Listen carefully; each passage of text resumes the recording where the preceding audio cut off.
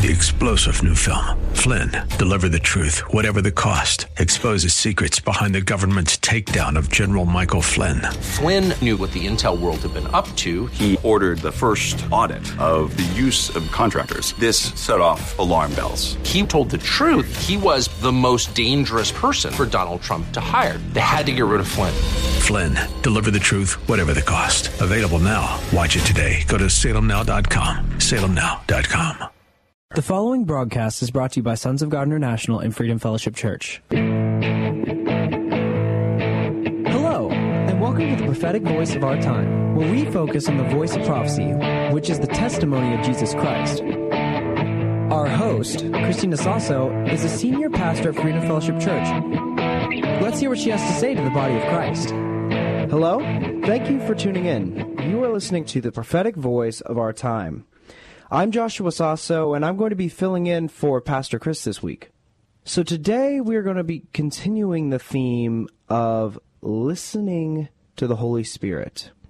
For the past couple weeks, Pastor Chris has been talking about the importance of being led by the Holy Spirit, about allowing God to lead us, to guide us, and how we need the empowerment of the Holy Spirit. She talked about, how each of the judges, when they did those works, when they were led to judge Israel, that God empowered them and that the Spirit of the Lord came down on them.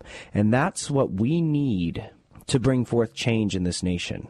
It's not going to come forth by anything that we understand, anything we know. It's going to come forth by the leading of the Holy Spirit and the empowering of the Holy Spirit. So before I continue, I just want to remind you guys that if you missed any of our previous broadcasts, or if you just want to get caught up, we keep our most recent podcasts online on our website. You can visit www.sogmi.org, and if you go to the section labeled Media, under Media, there's a little category called Podcasts. And in that section, we keep all the most recent episodes of the prophetic voice of our time. You can listen to them whenever you want. You can even download them to your computer. So if you ever want to get caught up or you want to re-listen to any of our broadcasts, I encourage you, go to our website, www.sogmi.org, and take a listen there. On our theme of listening to the Holy Spirit and obeying the Holy Spirit, if we turn to 1 Samuel chapter 15, Samuel gives a direction to Saul, who at the time is the king of Israel. It says in verse 1, Samuel said to Saul, I am the one the Lord sent to anoint you king over his people, Israel. So listen now to the message from the Lord. This is what the Lord Almighty says. I will punish the Amalekites for what they did to Israel when they waylaid them as they came up from Egypt. Now go, attack the Amalekites and totally destroy all that belongs to them. Do not spare them. Put to death men and women, children and infants, cattle and sheep, camels and donkeys. So Saul summoned the men and mustered them at Telaim, 200,000 foot soldiers, and 10,000 from Judah. Saul went to the king of Amalek and set an ambush in the ravine. Then he said to the Kenites, Go away, leave the Amalekites, so that I do not destroy you along with them. For you showed kindness to all the Israelites when they came up out of Egypt. So the Kenites moved away from the Amalekites. Then Saul attacked the Amalekites, all the way from Havilah to Shur, near the eastern border of Egypt. He took Agag, king of the Amalekites, alive, and all of his people he totally destroyed with the sword. But Saul and the army spared Agag, and the best of the sheep and the cattle, the fat calves and lambs, everything that was good. These they were unwilling to destroy completely, but everything that was despised and weak they totally destroyed. So here, Saul did two things that disobeyed the commandment of the Lord. He spared their king, Agag, and he took the best of the sheep, the cattle, and the livestock. Verse 10 says, Then the word of the Lord came to Samuel. I regret that I have made Saul king, because he turned away from me and has not carried out my instructions. Samuel was angry, and he cried out to the Lord all night. Early in the morning, Samuel got up and went to meet Saul. But he was told, Saul has gone to Carmel. There he has set up a monument in his honor and has turned and gone down to Gilgal. When Samuel reached him, Saul said, "The Lord bless you. I have carried out the Lord's instructions." But Samuel said, "What then is this bleating of sheep in my ears? What is this lowing of cattle I hear?" Saul answered, "The soldiers brought them from the Amalekites. They spared the best of the sheep and the cattle to sacrifice to the Lord your God, but we totally destroyed the rest." So what is Saul doing here? He's deferring responsibility away from himself. If we look at the earlier passage, in verse 9 it says, "But Saul and the army spared Agag and the best of the sheep and cattle." But when Saul said to Samuel, he said, "The soldiers did this." See, he's deferring responsibility away from himself, even though he was a part of it. And the difference is, Saul is the king. He could have made the order that they would follow the instructions to the letter anytime he wanted to, but he did not. So in verse 16, Samuel replies, "Enough," Samuel said to Saul. "Let me tell you what the Lord said to me last night."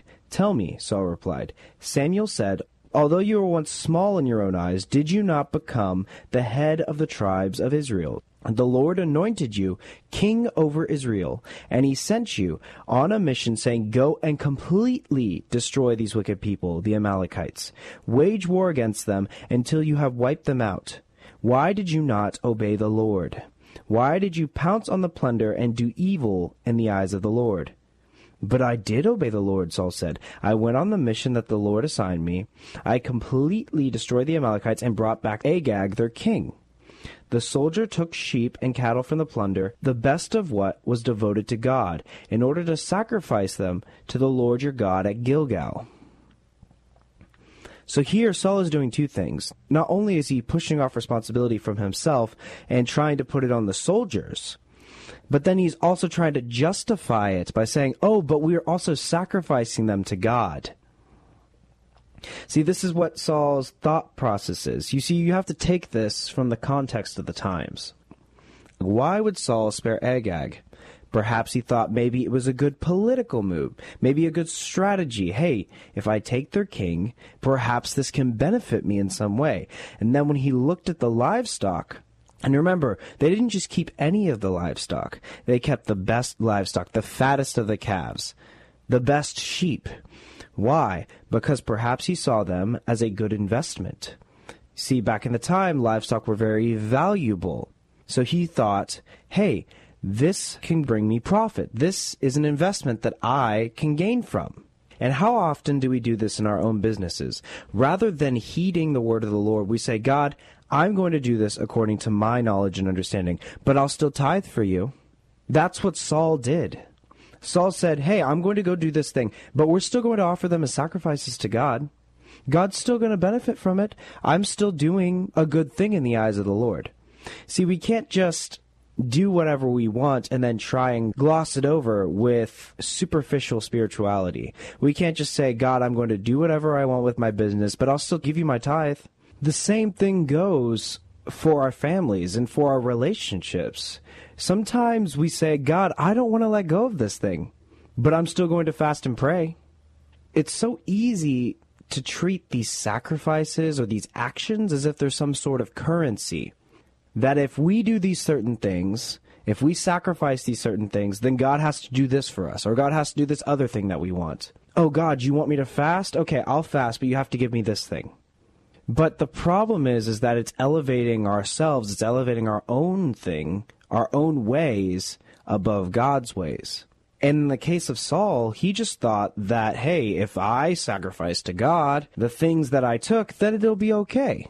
But in 1 Samuel 15:22, it says that Samuel replied, "Does the Lord delight in burnt offerings and sacrifices as much as in obeying the Lord? To obey is better than sacrifice, and to heed is better than the fat of rams." Pastor Chris has said this many times, but you see, our currency is not sacrifices that we give to the Lord. Our currency is not fasting. Our currency is not the things that we give up. Pastor Chris has said this many times. Our language is love, and our currency is faith and obedience to Jesus Christ. See, Pastor Chris has been saying for many, many months now that the transfer of wealth is coming, but it's coming to those who have been faithful and those who have been obedient. We cannot just insist on doing our own thing and expect God to still move on our behalf. In the next verse, Samuel compares disobedience to idolatry and to wickedness. It says in 1 Samuel 15:23, "For rebellion is like the sin of divination, and arrogance like the evil of idolatry. Because you have rejected the word of the Lord, he has rejected you as king." And he's saying this to Saul. The New King James Version says, "For rebellion is like the sin of witchcraft, and stubbornness is as the iniquity of idolatry." So why does Samuel use such strong language? He's comparing it to witchcraft. It's because when we disobey the Lord, we tell him, "We know better than you." We tell him, "My ways are higher than your ways." We're literally elevating ourselves and our own ways of doing things above God. But this goes against the nature of God. This goes against what the Scripture says. Isaiah 55:9 says, "As the heavens are higher than the earth, so are my ways higher than your ways, and my thoughts are higher than your thoughts." But we have the gall, we have the nerve to tell God that we'd rather do our own thing than him, even though he sees everything. He has all of time and all of creation in the palm of his hands, and we can't trust him in our business. We can't trust him with our families. We can't trust him with our relationships. And what is that doing? That's putting things before God. The first commandment, what is it? Exodus 20, verse 3. "You shall have no other gods before me." But when we do this, they become our new gods. These things that we put before him, they become our idols. But let's get back to this thing of sacrifice. So obedience is better than sacrifice. We can fast, we can pray all we want.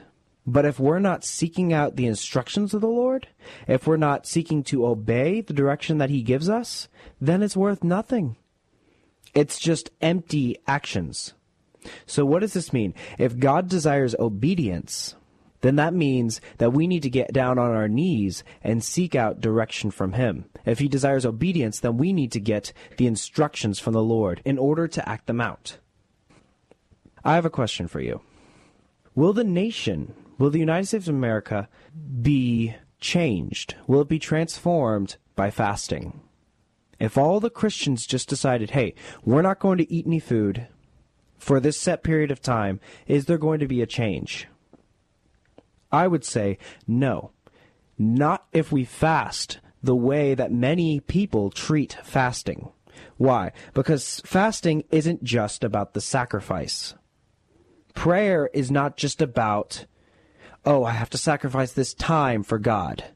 These actions are not about the sacrifice. They're about the obedience. Why do we fast? Why do we pray? To get closer to God, to hear from God. Because if we're just fasting as saying, oh, God wants me to give up food for a week.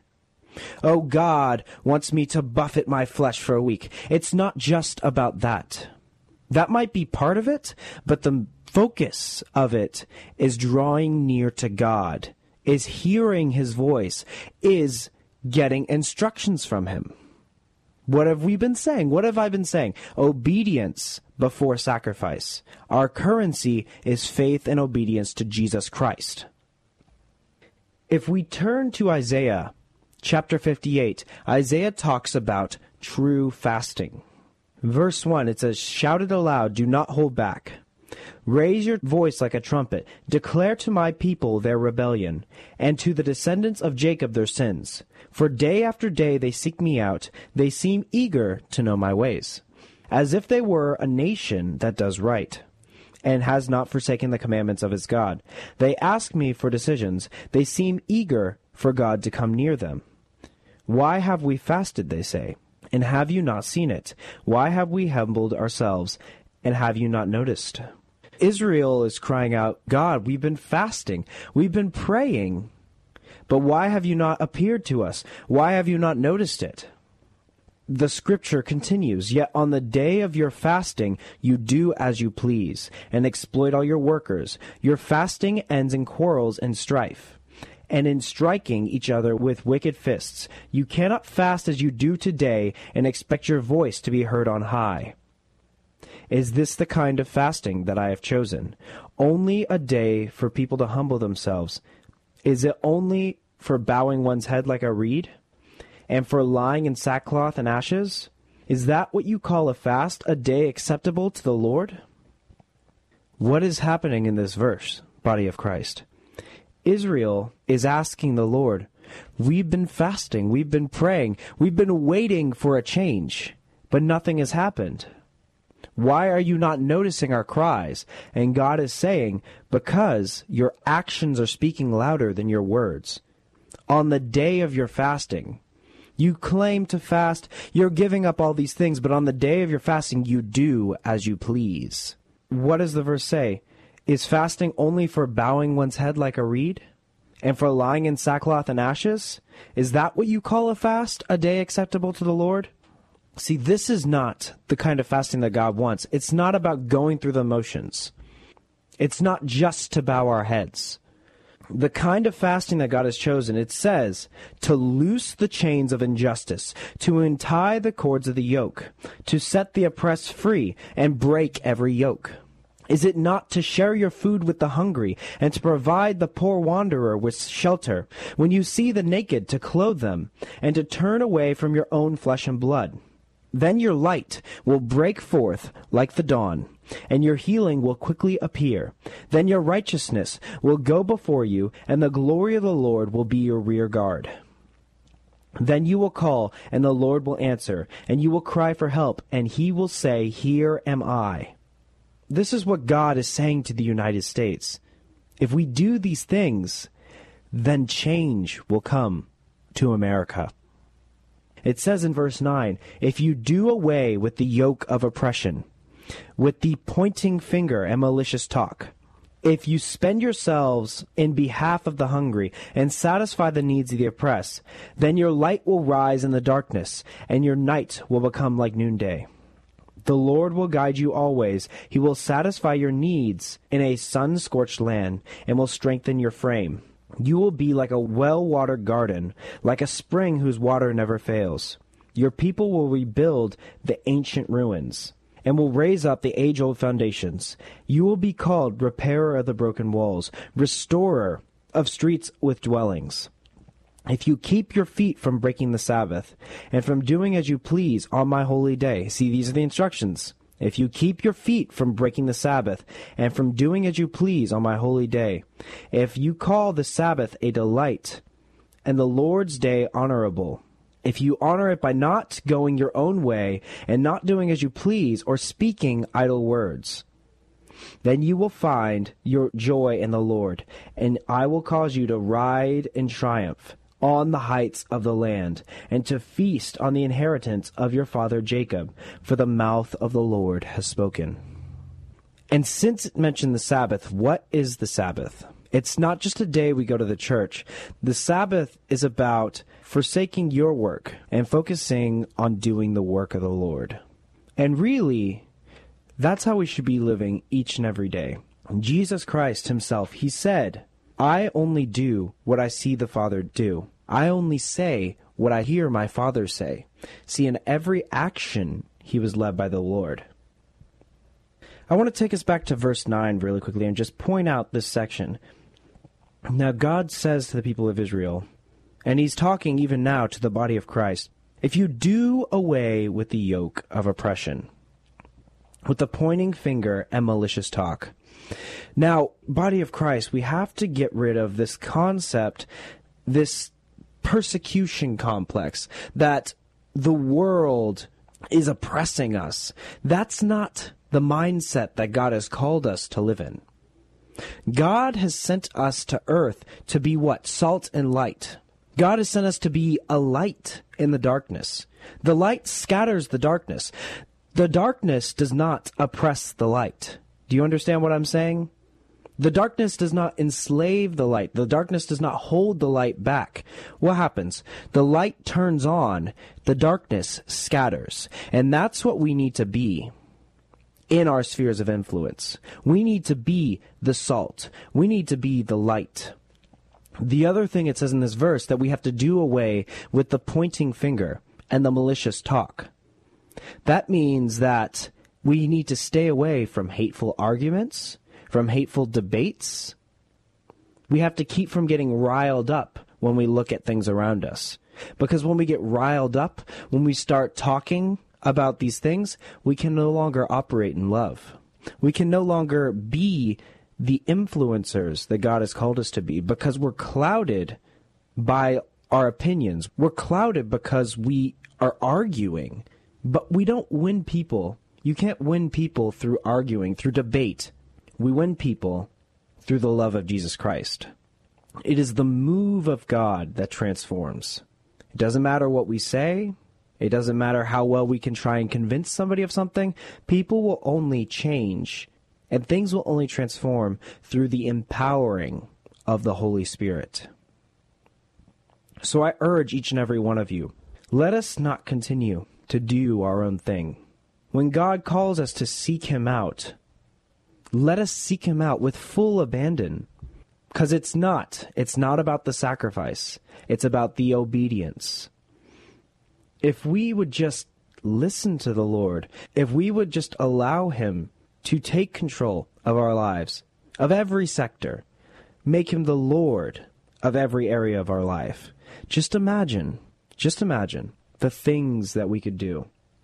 So to bring us back to the question I posed earlier, what is going to transform this nation? And I asked it concerning fasting. And this is not to say that fasting is a bad thing, but fasting is complete when it's used in conjunction with willingness and obedience. So what is it that's going to transform this nation? The thing that's going to transform this nation is the body of Christ getting on their knees, seeking out the Lord, and obeying His instructions. When He gives each and every one of us a directive, and we carry it out. Just imagine if all of us were to do that, if we were all to pray together and listen to the word of the Lord, each of us doing the task that He's given us, change would start to happen. Transformation would start to come.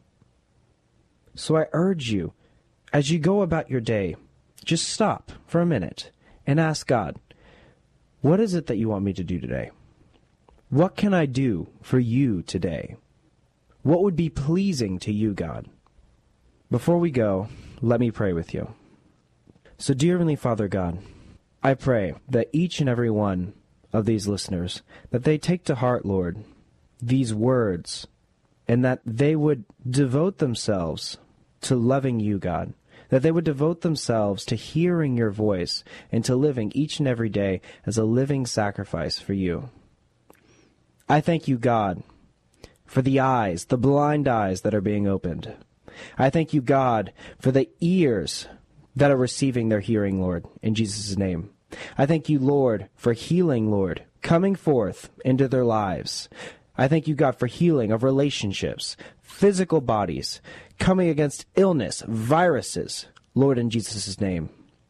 I thank you, God, that you give each of them wisdom, Lord, in their finances, God, that they would not be led by their own spirit, by their own understanding, but you would show them new things, new inventions and concepts, Lord, so that they can go forth and be influencers in their respective areas, Lord, in Jesus' name. I thank you, God, for giving each and every one of them a fire that cannot be quenched, that cannot be put out, Lord, but that they would continue to seek you each and every day, Lord, in Jesus' name. Amen. Well, thank you so much for tuning in. If you were touched by this broadcast, give us a call. Our phone number is 210-396-7891. Again, that is 210-396-7891. We would love to hear from you. It's always encouraging when we hear from one of our listeners and to hear what this broadcast is doing, whether it's reaching, whether it's making a difference. Also, as I said before, you can visit our website, www.sogmi.org. And from there, you can learn any other information that you want to know about this ministry. You can learn about our church, Freedom Fellowship, and when we meet and where. You can listen to previous episodes of this broadcast. And you can even learn about Pastor Chris and Pastor Mike, how this ministry got started. Again, the website is www.sogmi.org. Feel free to check it out. And thank you so much for tuning in. God bless you. Until next time. Thank you for listening. We all hope you were blessed by this message today. If you were, let us hear from you. If you wish to contact us or sow a seed, our phone number is 210-396-7891. And for Saturday's program, call us at 210-695-1630. Send all emails to sonsofgod@satx.rr.com and all letters to P.O. Box 1579, Lotus, Texas 78023. For more info, including service times and upcoming events, find us at www.sogmi.org. That's www.sogmi.org.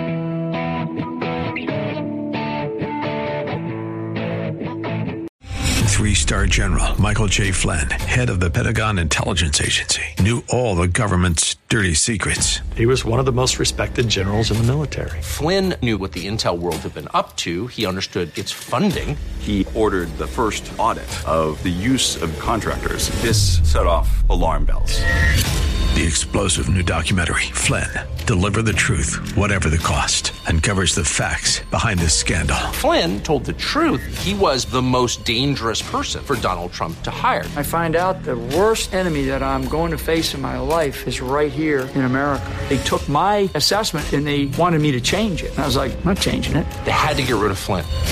With in-depth interviews, archival footage, and never-before-seen personal records of the man behind the headlines. I just felt like I was drowning. Flynn, Deliver the Truth, Whatever the Cost. Available now. Watch it today. Go to salemnow.com. salemnow.com.